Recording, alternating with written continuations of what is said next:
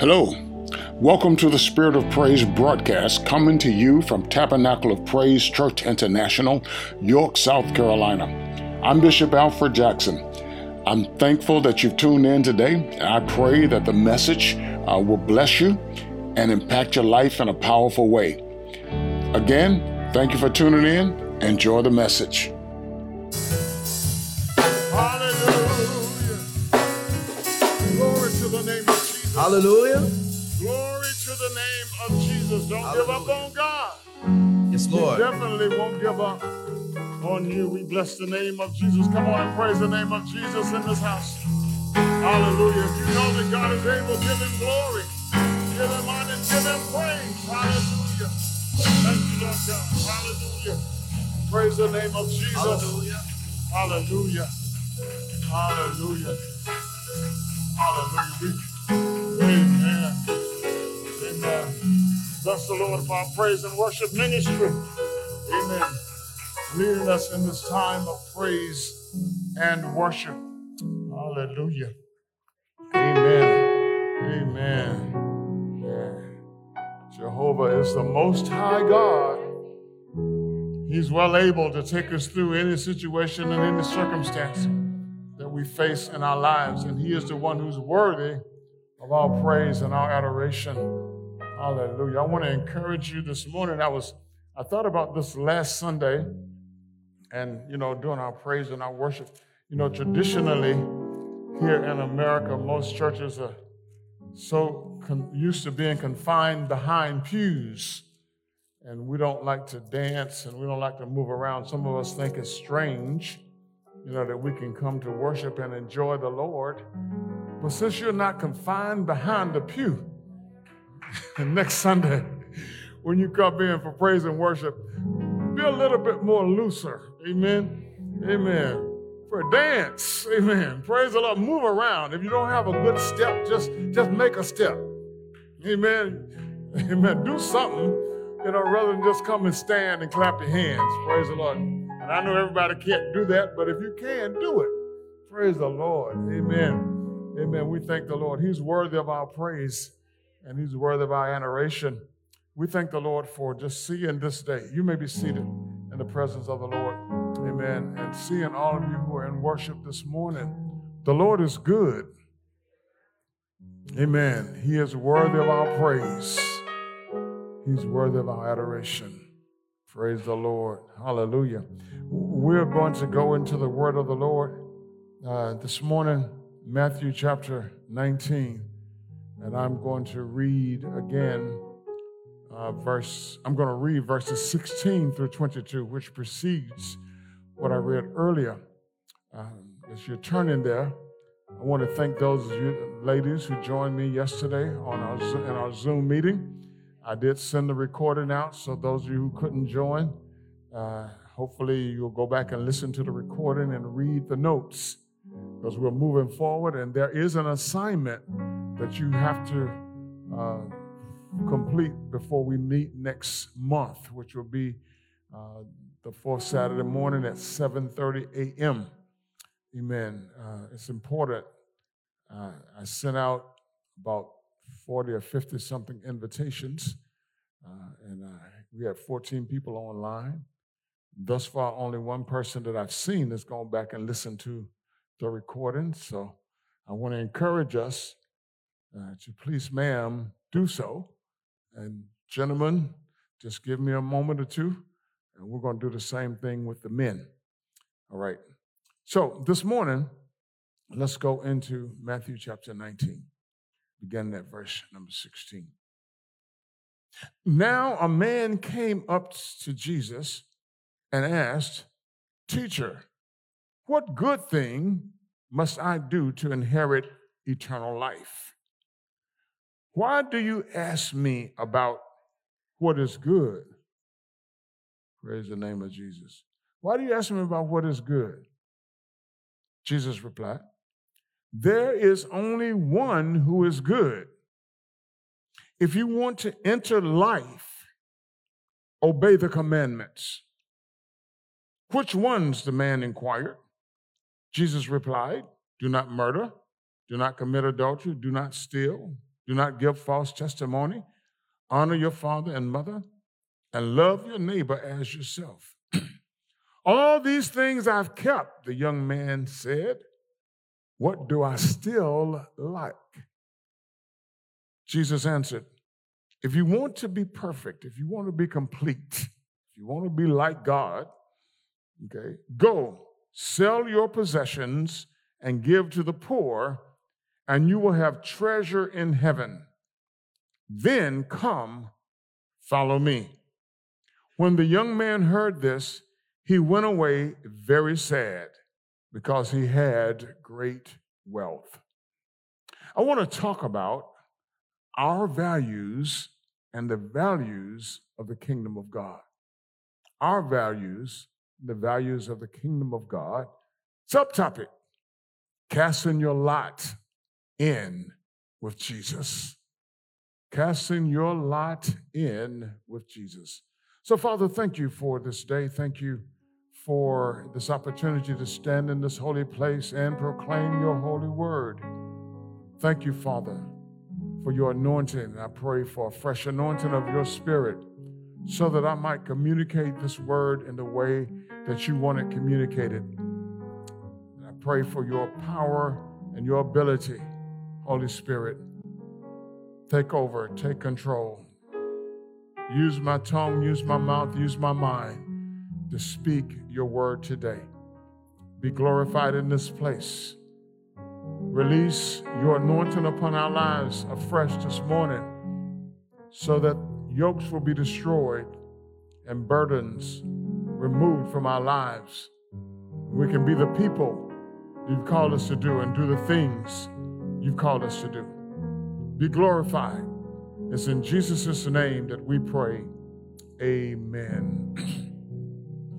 Casting your lot in with Jesus.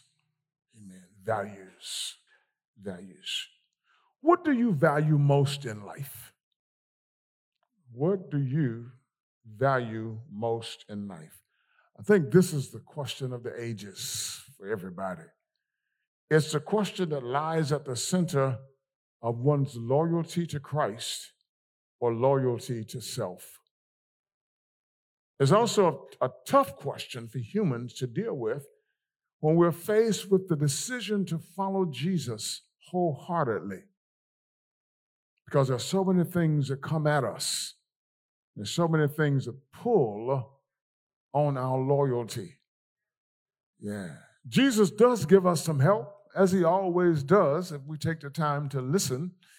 In Matthew chapter 6, verses 19 through 21, Jesus says, don't lay up for yourselves treasures on earth where moth and rust, and where thieves can break through and steal. I'm going to turn that and read it as he says it.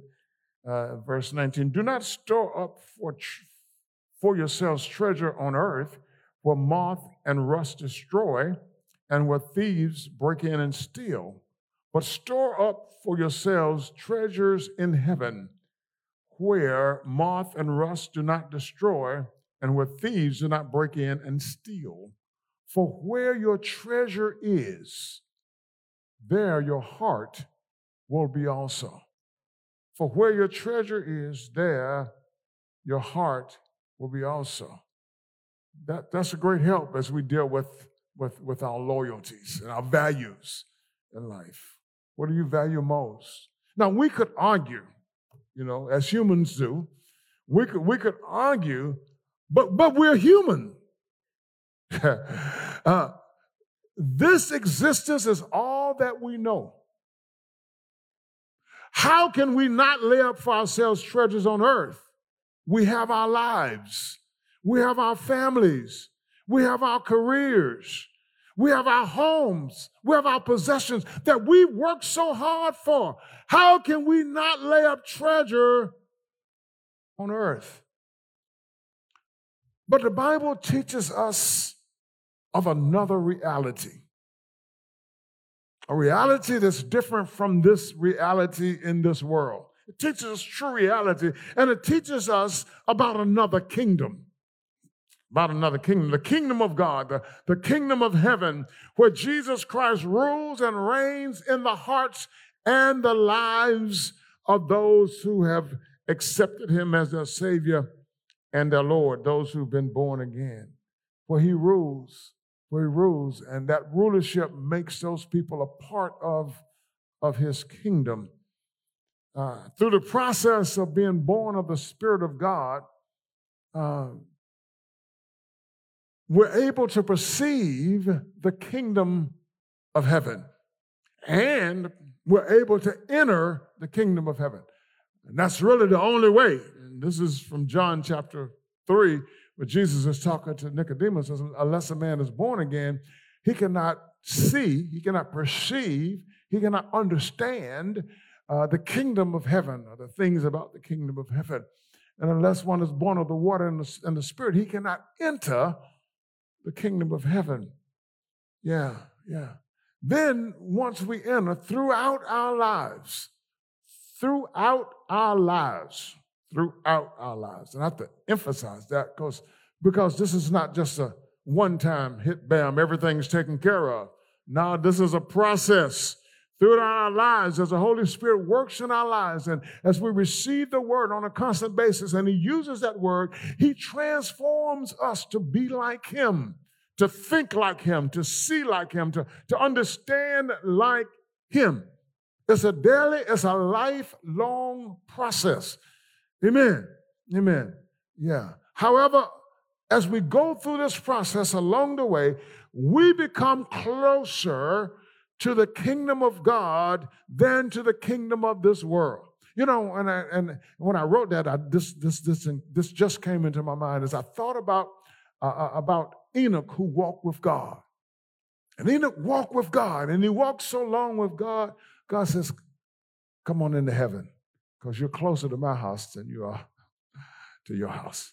So what happens as we go along the way, and I thank the Lord for long life, amen, as you go along the way in life, and this is important because sometimes when you're young, you don't understand, sometimes, not all the time, you don't understand this process, and you're struggling with the issues and the values of life, but you got to keep on walking with the Lord. You have to keep on living under God's rulership and submitting to the Holy Spirit in your life, even when your flesh does not want to, because there will come a point that you're closer to the Lord than you are to the world. And desires begin to change. You wake up one day, you say, oh, I don't want that anymore. Because you got closer to the Lord. You stop flip-flopping. You stop being in and out, you know? Yeah, up and down. Okay. So understanding and submitting to the rulership of the Lord Jesus Christ is in one's life is critical because it speaks to us about casting our lot in life in with Jesus and his kingdom. Amen. Yeah, because if you don't cast your lot in with Jesus and his kingdom, the reality is that you've cast your lot in with Satan and his kingdom. There is no middle ground. If you've been following the teaching, if you're not a friend of the Lord, you're an enemy of the Lord. And if you're an enemy of the Lord, that means you've taken Satan's side. And a lot of people don't understand that and don't see that. They say, well, I don't do wrong to anybody. I'm basically a good person. No, but are you obedient to the Lord? You know, because sin is something that God hates. Amen. God hates sin. And the Bible teaches us that God takes vengeance on his adversaries. And a lot of us have not caught that concept. I don't want God taking the vengeance on me.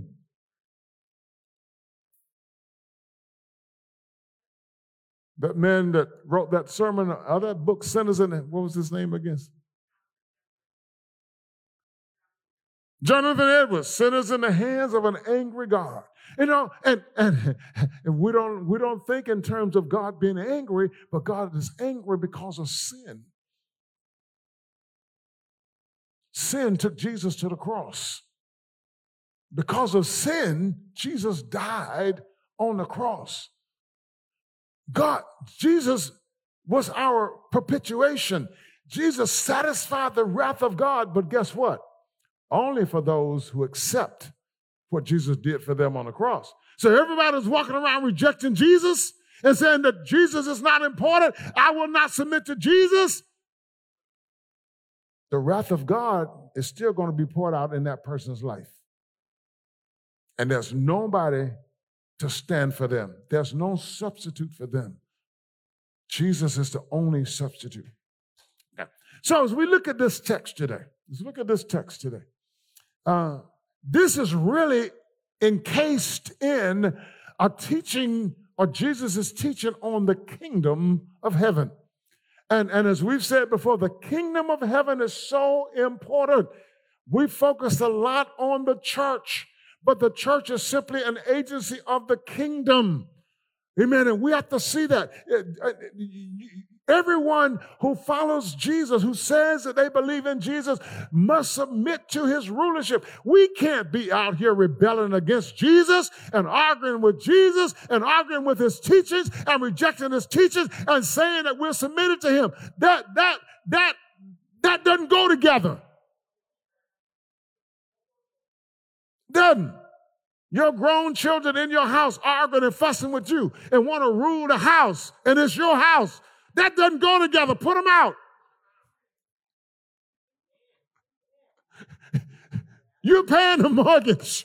You're paying the taxes. You're paying the bills. And you got grown children in your house arguing with you. You can't submit to me. Get your own place. That doesn't go together. So we say that we're submitted to Jesus. Jesus is our Savior. Jesus is our Lord, but we're doing our own things. Jesus said, why do you call me Lord, Lord, and don't do what I say?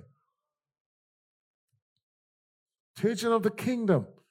And we've been talking about the kingdom lately. The Lord has just re-impressed this in my spirit, and I'm really grateful for this study that we're doing on Wednesdays and Thursdays and Sundays. And I just pray that more people will engage themselves, because it's helping us to get a better understanding of God and what he's done for us in Christ Jesus, and well, in this world, and understanding theology. Well, it's in the context of his teaching on the kingdom, which begins in Matthew chapter 17, verse 24. 17, verse 24. And in 1724, Jesus is dealing with paying the temple tax. And he tells Peter what to do to get the money to pay the temple tax. I won't go into explaining all of that. The issue is Jesus paying the temple tax, which shows that Christ submits to the Jewish law. Submission is important, okay? If Jesus is going to teach submission, then he has to submit. And he does submit. He submits to God. He said, I didn't come to do my own will. I came to do the will of him who sent me.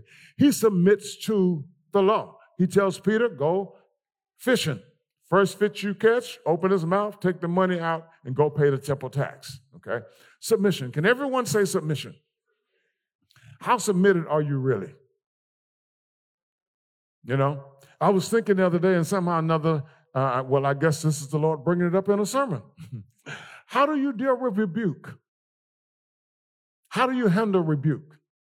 How do you handle chastisement? But we say, I'm submitted to the Lord. I'm submitted to the Lord. I'm just not submitted to the pastor. I'm submitted to the Lord. I'm just not submitted to the elders. Well, how are you submitted to the Lord? And the Bible says, obey those who have the rule over you. So if I would rebuke you for something that you did, and even if I rebuked you sternly, how would you deal with it? If I rebuked you without any compassion, without any feeling, how would you deal with it? Just something to think about. Because we say that we're submitted. I've seen it before in the church. I've seen people who walked away because they were rebuked, because they felt I didn't have a right to rebuke them. But I'm your spiritual covering. I'm your pastor. I see some things you don't see. And people will walk away. I don't have to take that. Who does he think that I am? Or he is? Or she is? Rebuke. If my wife rebuked you, how would you take it? Oh, she's just Sister Gladys. She's my wife. How would you take it? And why would you take it the way you take it? Is it an issue of the heart? Is it pride? Think about it. It doesn't happen here. It happens in churches around the world. I mean, people feel like that no other human being has the right to rebuke them.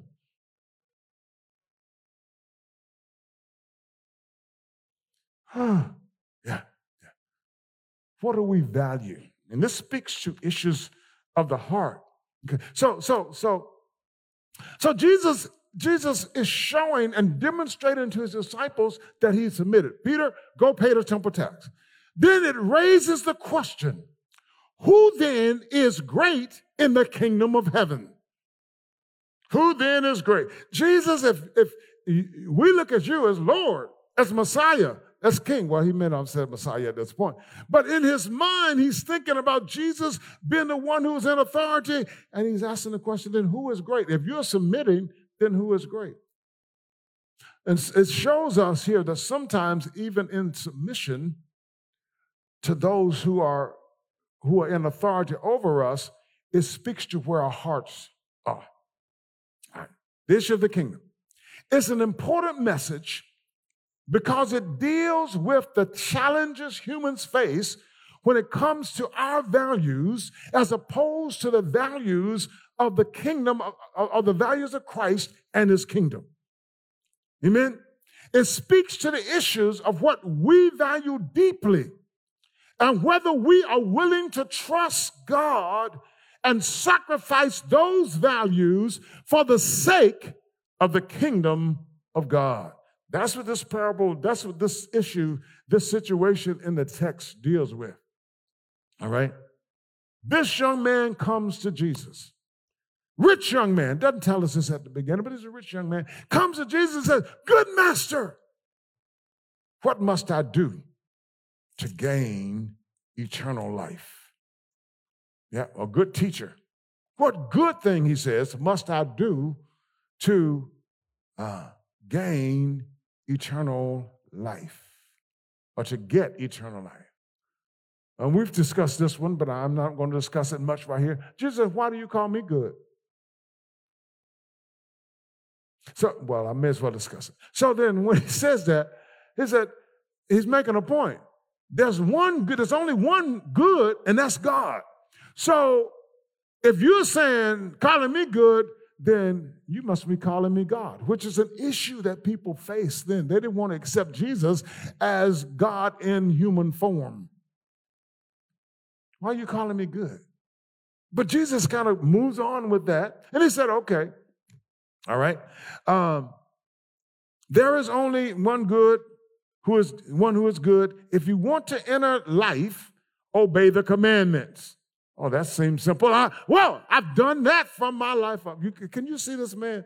He's feeling really good right now, because he thinks of himself as a good person.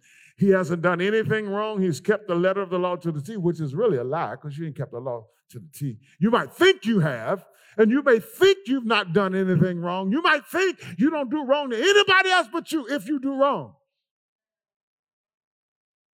Jesus said, there is one thing that you lack.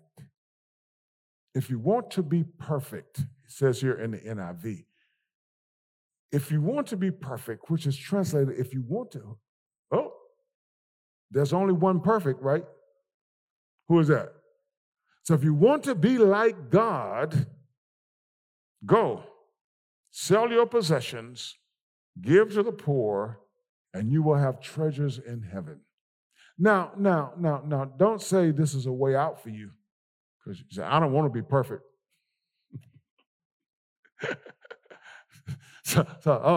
That's an out, because I never said I wanted to be perfect.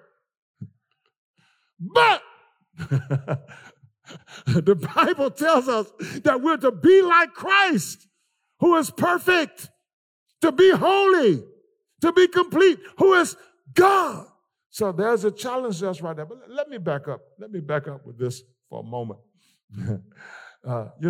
As I thought about this and as I was working on this message and as I looked at this passage of Scripture, and it's speaking to these issues of what we value in life and being in the kingdom, I began to reflect over the fact that there are a lot of people who join the church but have never submitted themselves to the Lord Jesus Christ. So they join the church and they get baptized, but they're not submitted to Christ, which means that they're not in his kingdom. And, the old people used to say, and I don't know if they understood what they said, they used to say, it's bad to go to hell through the church. I don't really know if they understood the whole issue of kingdom or what have you, but they were saying is you don't join the church and still end up going to hell. The issue is, have you submitted to Jesus? Is he the Lord of your life? Do you view him as your king, as your ruler? Are you in his kingdom? Because it is only when he rules in your life that you are part of his kingdom. And you could be in the church and not in his kingdom. Jesus said, not everyone who says to me, Lord, Lord, shall enter the kingdom of heaven, but those who do the will of my Father in heaven. That's what Jesus said. That's what Jesus said. Now, if you're one of those that want to argue with Jesus or argue with the Bible and you buy into the philosophy, well, the Bible has fallacies in it, this is not correct, and you ain't studied the whole Bible yet, all right? But you found fallacies, or you listened to what somebody else said, so you want to argue. Well, argue all you want, but there's one who has the final say. Amen. There's one who has the final say, and that's God. The wonderful thing about those who are in the church and who may not be submitted to the Lord yet is that at least you're in the church. Maybe while you're in the church, the word of the Lord will reach you. You're in a place where you're reachable. I mean, it's like going to the hospital. If you're in the hospital and you have a stroke, you're already there. Nobody has to get you there. You can get help faster because you're already there. So that's a good thing about, being a part of the church. You may not be fully convinced of everything yet, but you're there. You're learning. The Holy Spirit has an opportunity to reach you and to minister to you. The preacher has an opportunity to speak a word of your life or in your life. Other people have opportunities to minister to you. At least you're there. At least you're there. But it comes to a place where you have to submit to Jesus. Don't be in the church arguing all of your life and debating all of your life. It will be a travesty for you to be in the fellowship of believers and at the judgment seat, hear the Lord say, depart from me, you worker of iniquity, lawlessness. I never knew you. I never knew you. Never knew you. Yeah. So what is it that we glean from this scripture and that will help us in this challenge to cast our lot in with Christ in his kingdom? As you look at this, I'm not trying to be deep. I'm just trying to be right simple this morning. So this man comes to Jesus. Good master, good teacher, what good thing must I do to inherit eternal life? Okay. Jesus said, there's none good but the Father. Then he says, obey the commandments, which is for some Jews, Pharisees, legalists, they will probably say like this man said, I've kept those from my youth up. Okay. Jesus says, and when I read this, it just jumped out at me. Jesus said, when the man says, what do I lack? Jesus answered, if you want to be perfect, go sell your possessions, give to the poor, come and follow me. There's something that this scripture doesn't say, that translation I use says, okay? All right, so that translation says, if you want to enter life, that's the New King James translation. It says, if you want to enter life, the man asked, what must I do to inherit eternal life? Jesus' answer was, if you want to enter life, Want eternal life. Now, of course, when you study the translation, it says to us, when you study the commentaries, that many times in the Old Testament, they would just drop off, or in the Bible and Jewish thought, they would drop off eternal and talk about life. If you want to enter life, but think about it. Jesus is saying to this man that it's not just about going to heaven. Life starts on this side. Even eternal life starts on this side. When you are born again and you are filled with the Spirit of God, you have the guarantee. The Bible talks about first fruits of eternal life on this side. So your relationship with Jesus, your being a part of his kingdom is not simply for when you die and go to heaven. It's here. It's in this life. It's on this life. Jesus said, I've come that you might have life and have it more abundantly. I don't know why people miss that, because a lot of people think, well, if I become a Christian, then I lose the essence of life. I can't have fun anymore. But depending on what kind of fun you want to have. Hallelujah. Amen. Yeah.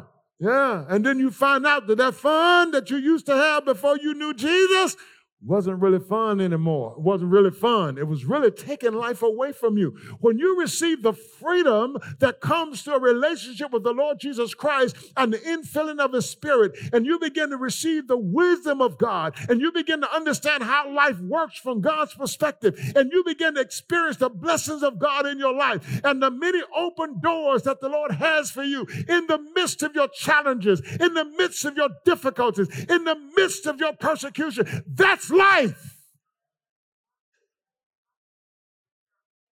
That's life. Jesus said, if you want to enter life, there it is. I overlooked it in verse 17. If you want to enter life, obey the commandments. Now, when this man said, I've kept all of them from my youth up, the whole essence, a part of the essence behind the keeping of the law is that people wanted to follow the letter of the law, but they didn't know the spirit of the law, and they didn't follow the spirit of the law. And even today in the church, we can have some very legalistic people. You know, you got to follow this rule. There's no grace. There is not the spirit of the law, which is to love the Lord your God with all your heart, with all your mind, and with all your strength. When I love the Lord, I'm going to love you.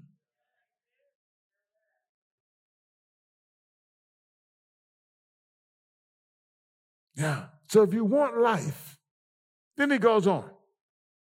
And as we look at this scripture, let me back up, okay? If you want life, I want to talk a little bit more about it. And Mark chapter 8, verse 36, when you think about this issue of having life and how people deal with it, in Mark chapter 8, verse 36, Jesus says, what does it profit a man to gain the whole world, yet forfeit his soul, forfeit his life? When people miss Jesus and the life that he offers, to think that the world offers something better, and that Satan, who is the prince of the power of the air, who's the God of this world, that can offer them something better, they miss the essence of life. You can spend your whole life gaining possessions, and that's the issue with the loyalty that we have. Gaining possessions, gaining things, gaining a reputation, fitting in with the world, being accepted by the world. You can spend your whole life doing that and lose your soul, lose your life. What can a man give in exchange for his soul?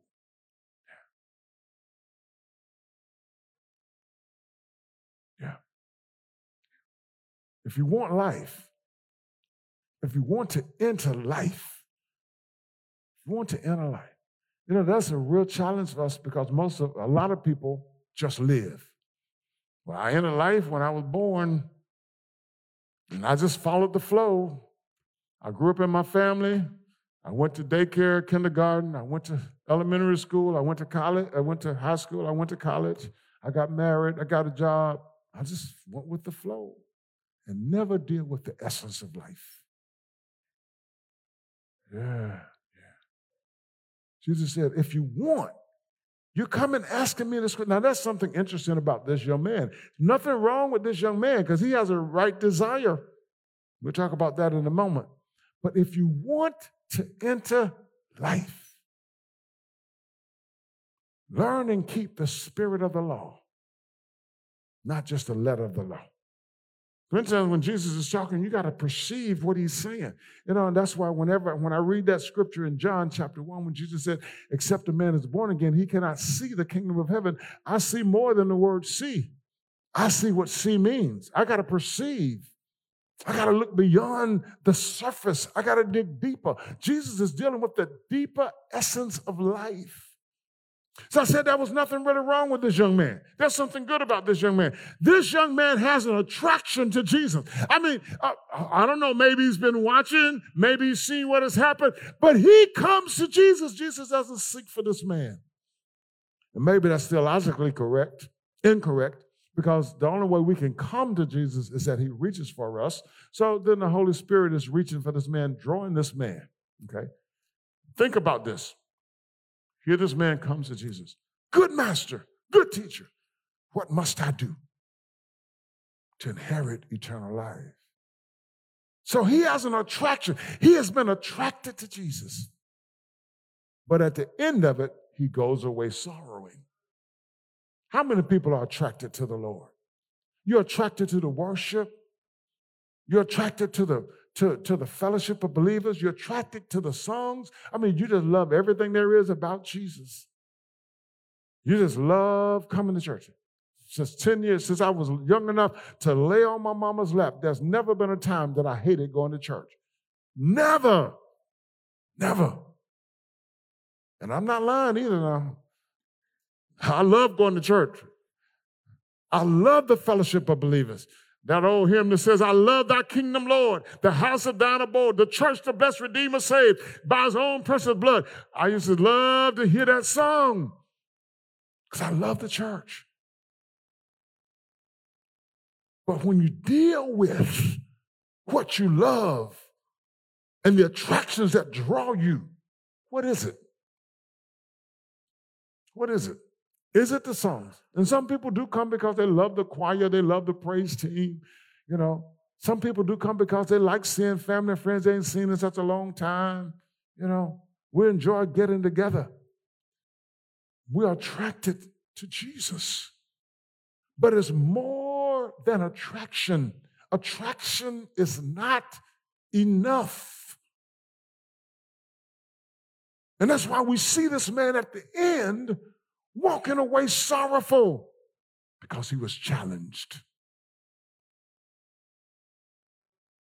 He was challenged at the point of his values. What do you value more?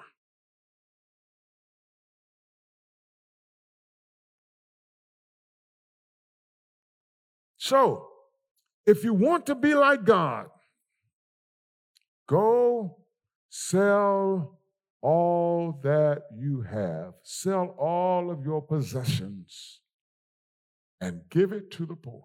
Woo! Sell your house. They didn't have a car, so sell your horse and buggy. Sell your shoes. Sell your cloak.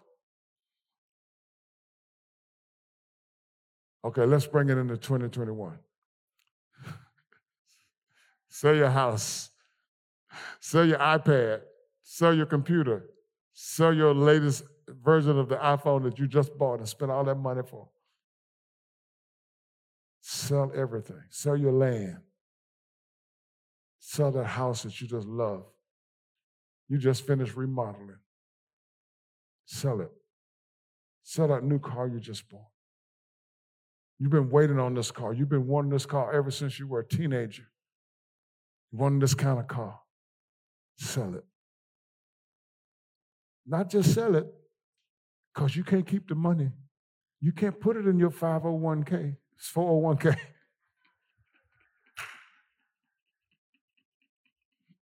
Sell it. What? Lord, you must be out of your mind. sell everything that I have and then give it to poor people who are lazy, who haven't worked for what I work for, who are shiftless, who don't care for anything. Sell it. The Lord is saying to us that if we're going to inherit life, there has to be an exchange. There has to be an exchange. Those things that you value most. Lord, have mercy. Come to sell my children too, Lord.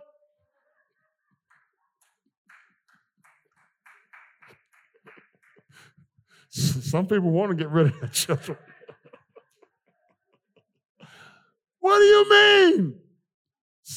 God said, if you're going to have life, if you're going to be a part of me and be a part of my kingdom, and I know that's extreme, and that was extreme for that young man to hear.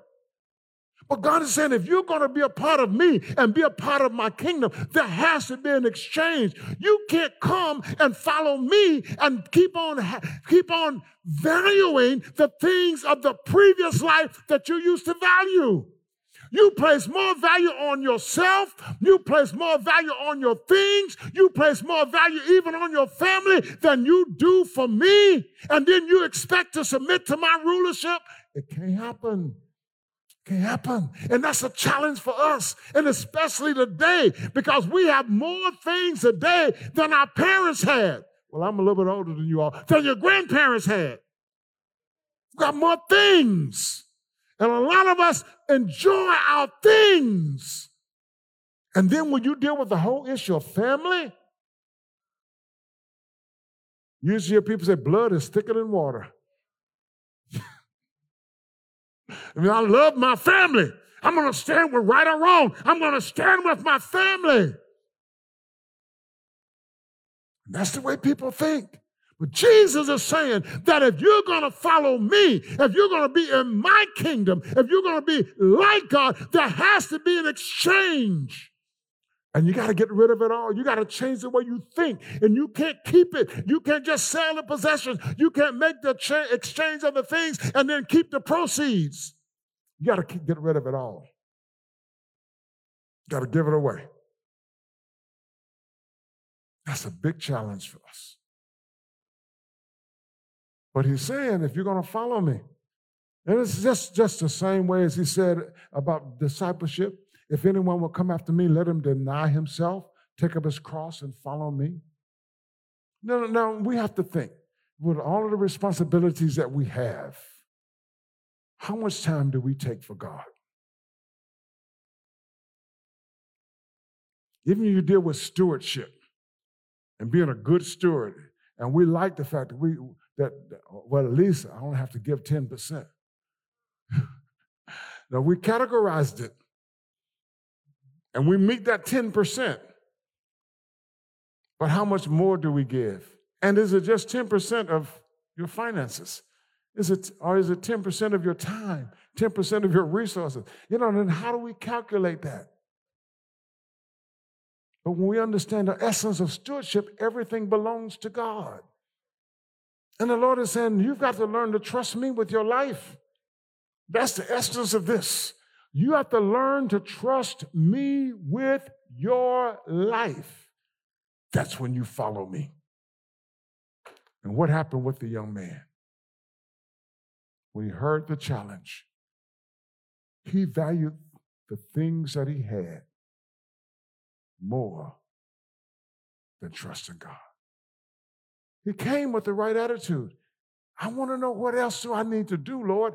I've been faithful and I love my neighbor. You say you love your neighbor, you see your neighbor in need, and you walk by them. Now I'm telling you to sell everything and give it to that neighbor that's poor. The challenge of what we value as opposed to what the Lord values. Are we willing to cast our lot in with Jesus and his kingdom? Or are we still holding out? Are we still holding back? God, I'll give you these old clothes. You can send them on the mission field, but I just bought this now. And I paid $200 for these shoes. I can't send them on the mission field. You know, as much as we don't like to think that we're like the world, we've been so programmed by the world.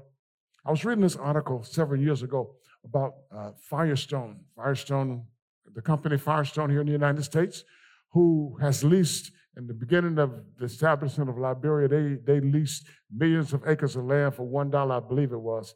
And they have the rubber plantation in Liberia, probably other parts of the world. Firestone. Some of you have Firestone tires on your car. You know Firestone. Making plenty of money around the world. So several years ago, there was a lawsuit. And it was like, the article, somehow or another, I saw it. It was a little small article in USA Today.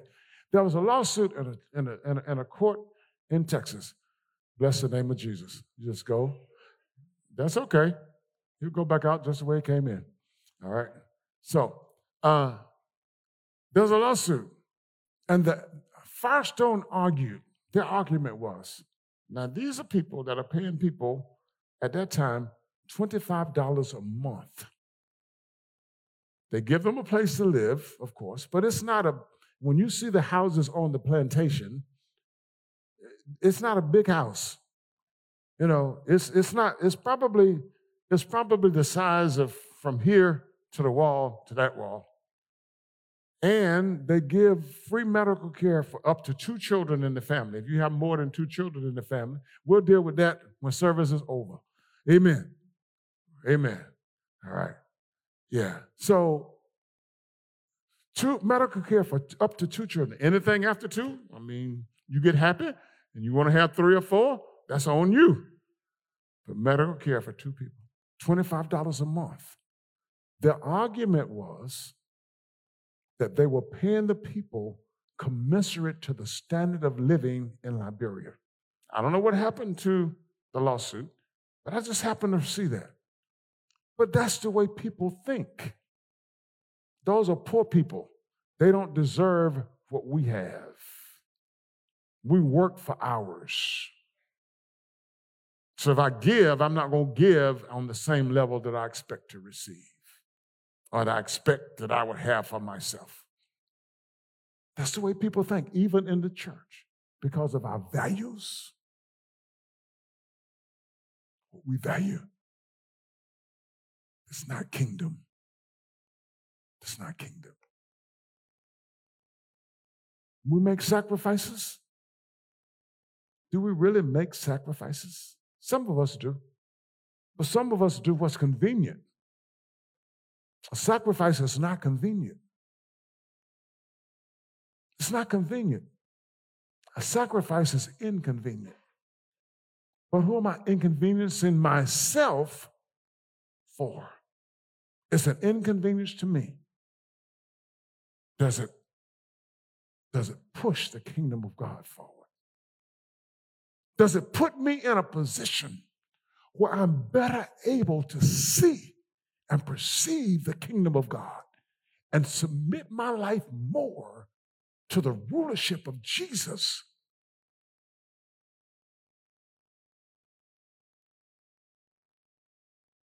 The Lord said to that man, sell everything you have, give it to the poor, then come and follow me.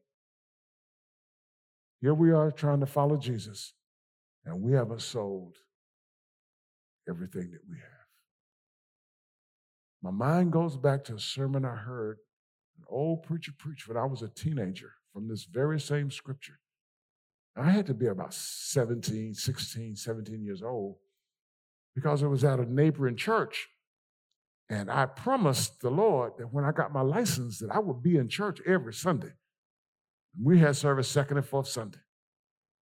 And I wanted to be in church every Sunday. Back then, you know how it was, those of you who are older. You know. So I promised the Lord, when I get my license, Lord, I'm going to be in church every Sunday. Believe me, I got my driver's license. There was just about not nearly a church, especially a Baptist church then, you know, that was the way. There was not a Baptist church that I didn't go to. But I heard this man preach a sermon, and here I am, almost 67 years old, and I still hear that preacher saying, sell out. You got to sell out everything. Now, did I do it then? Nope. But some things I can say like the old people, the things I used to do. Hallelujah. Thank you, Jesus. I don't want to do anymore. It's a process of the Holy Spirit transforming and changing my value system so that I value the things of God. I value the teachings of the Lord. The Lord's way is right. I'm not arguing anymore. I used to argue when I was younger. I don't argue with the Lord anymore. Yes, Lord. Your way is right. I've seen your hand at work. I've seen the value of your word. I've seen the power of your word. I've seen the value of submitting to you. I don't have an argument. If I'm wrong, the Lord is right. Let every man be a lie. Let God be true.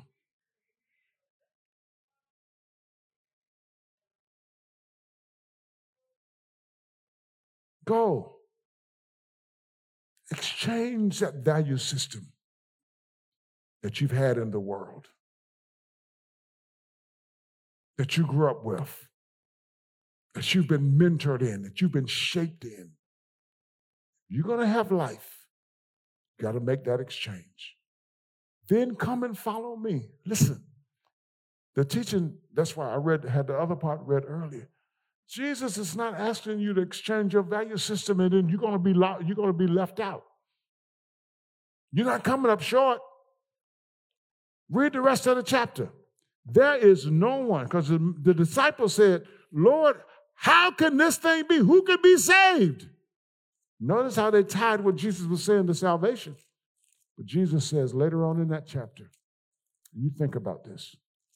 He says later on in this chapter, and everyone, King James says it twisted around, there is no one, but it says, and everyone, verse 21, who has left houses or brothers or sisters or father or mother or children or fields like land, property, for my sake, will receive 100 times as much and will inherit eternal life.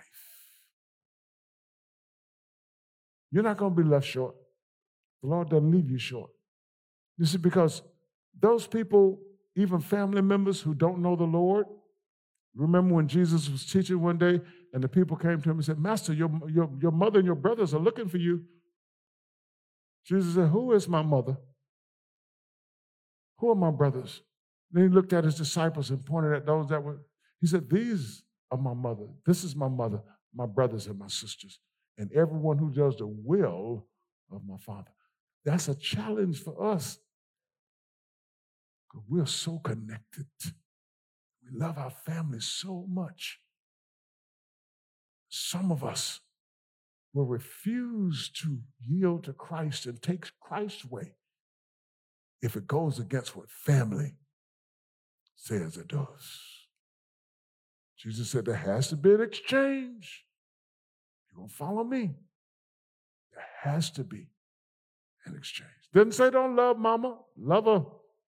But there has to be a line drawn. If you're not a part of the kingdom of the Lord, if you're not willing to submit to the kingdom of the Lord and his teachings, there's a line drawn. Love your children. Bring them up. If you really love them, bring them up in the nurture and admonition of the Lord. But if they choose to go a different way, there has to be a line drawn. If you're going to follow Jesus, you're going to be a part of his kingdom. Love your husband, love your wife.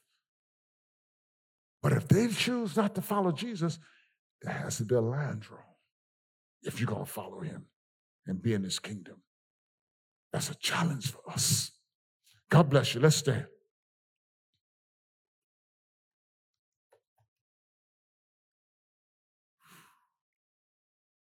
If there is someone today who's heard this message, and this message has touched your heart and made you think about your values as opposed to the values of the kingdom of God, We're called to be in his kingdom, not just to be a member of the church. Deal with the issues of the kingdom. Cast your lot in with Jesus. You will not suffer lack if you cast your lot in with Jesus. Promise of the word. The Lord is faithful. The Lord watches over his word to perform his word. He does. He does. If you want to cast your lot in with Jesus, I want you to pray this prayer with me. And it has to be a decision of your will. We can't force anybody to be saved. We're not trying to force anybody to be saved. We're not trying to scare you into salvation. No. You have to realize that Jesus is the Lord and the Christ. He is the Messiah. He is the one who God sent to be the substitute for you and satisfying divine justice because of your sins. You deserve to die, to be eternally separated from God because of your sin. We're all going to die physically. Right now, if you're outside of Christ, you're dead spiritually, but you can be born again by the Spirit of Almighty God. You can come to life in Christ. But if you don't, the scripture teaches us that the day will come that you'll be eternally separated from God. You don't want that. You don't want that. Jesus died in your place. He died because he loved you, and he loves you, and he wants you to have eternal life that starts with life on this side. So if you want Jesus to be your Savior, he's the only provision God has made. There is no other provision for salvation. Jesus is the only provision. The only provision. Doesn't matter how good you think you are. Don't matter if you're just as good as the next person. That's not how God measures things. God measures goodness by himself and to himself. He's the only one who's good, righteous, and holy. Can you measure up to God? No. But there is a way that God will accept you. It's through faith in Jesus.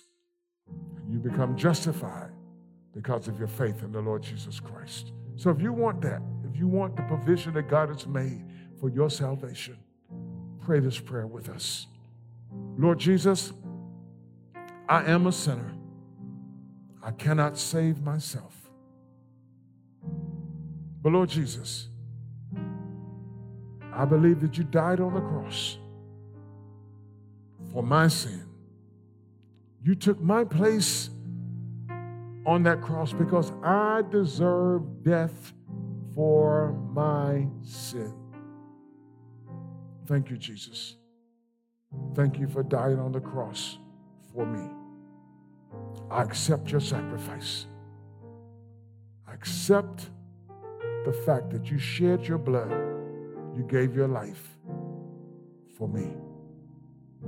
Lord Jesus, come into my life. Be my Savior. Be my Lord. I receive you now. And I thank you for saving me. Amen. If you prayed that prayer as simple as it sounded, if it is a decision of your will, the Lord accepted that prayer. And the Lord saved you. That's the provision that he made for you. That's what he willed in his word, for you to be saved. Now, this is what we want you to do. Write to us. Let us know that you've received Jesus as Savior and Lord so that we can follow up with you. Remember me saying that this is a lifelong process. We're supposed to help each other in this process. You're not born again just to be out here on your own. We have to help you. Write to us and let us know so that we can follow up with you. We can help you find a church in your area. If you're in this area and you want to be a part of this fellowship, we welcome you to come. We welcome you to be a part of this fellowship. And let's grow together in the Lord. For those of you in the sanctuary, just lift your hands. And even online, I want to pray for you. Father, thank you for your word. Thank you for the power of your word. Thank you, Lord, that you love us so much that you will challenge us in your word, through your word, by your spirit, at those points that make us deal with who we are and what we value. Especially today, Father, we thank you for loving us. Thank you, God, for challenging us and helping us move a bit farther along the spectrum of becoming, of being your disciple. Now, Lord, in this sanctuary, I pray for every person that's going through trials, troubles, and tribulations. I pray for every situation and circumstance that your people are facing in their personal lives. And I pray in the name of Jesus that as you move in these situations and circumstances, we will behold your glory and that we will wait to see your hand at work in our lives. Grant us your wisdom. Grant us your direction. Grant us your help. We need you today. If there are sick among us today, Jehovah Rapha, you're the God who heals. I speak healing. I plead the blood of Jesus over every and against every sickness today. I call forth health today because your word says you desire that we prosper and be in health as our souls prosper. I pray for every family, every marriage, every household. I pray for every business dealings. I pray to God for kingdom businesses to be manifested. I pray, God, for finances to be increased into the hands of those who are faithful in doing your work and your will. We thank you today, God. We give you praise. We give you glory. We give you honor. It's in Jesus' name that we pray. Amen. Hallelujah. God bless you. Thank you. Thank you for coming today. I pray that the word of the Lord will bless you, has been a blessing to you, and will continue to bless your life as you meditate over the word of the Lord. Please, ma'am and please, sir, I leave for Dominican Republic on Wednesday. I desire your prayers. Amen. And I will be back. Amen. Hallelujah. God bless you. May heaven smile upon you. Now, may the grace of our Lord and our grace of God, the love of our Lord and our Savior Jesus Christ, and the sweet communion of His Holy Spirit rest, rule, and abide with us now and forevermore. Let the people of God say together, Amen.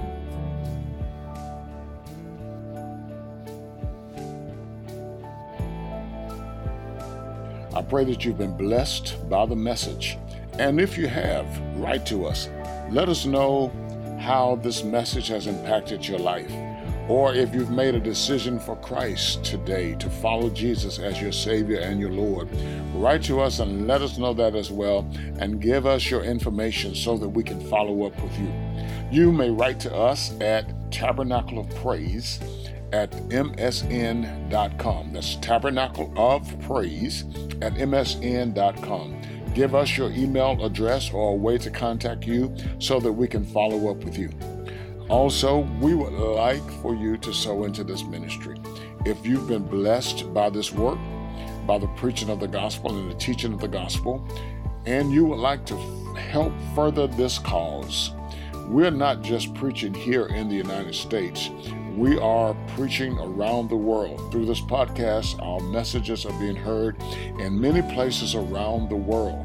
We are actively working in 8 countries in the world, on the ground in Liberia, Malawi, Burkina Faso, Ghana, Guinea, Kenya, and Dominican Republic. So if you'd like to help us in this work, feel free to sow a seed to help further the preaching and teaching of the gospel of Jesus Christ and the expanding of the kingdom of God. If you would like to give, go to topraise.org/give. Again, thank you for tuning in. Thank you for listening. Continue to pray with us and for us as we continue to spread this gospel of Jesus Christ around the world. God bless you.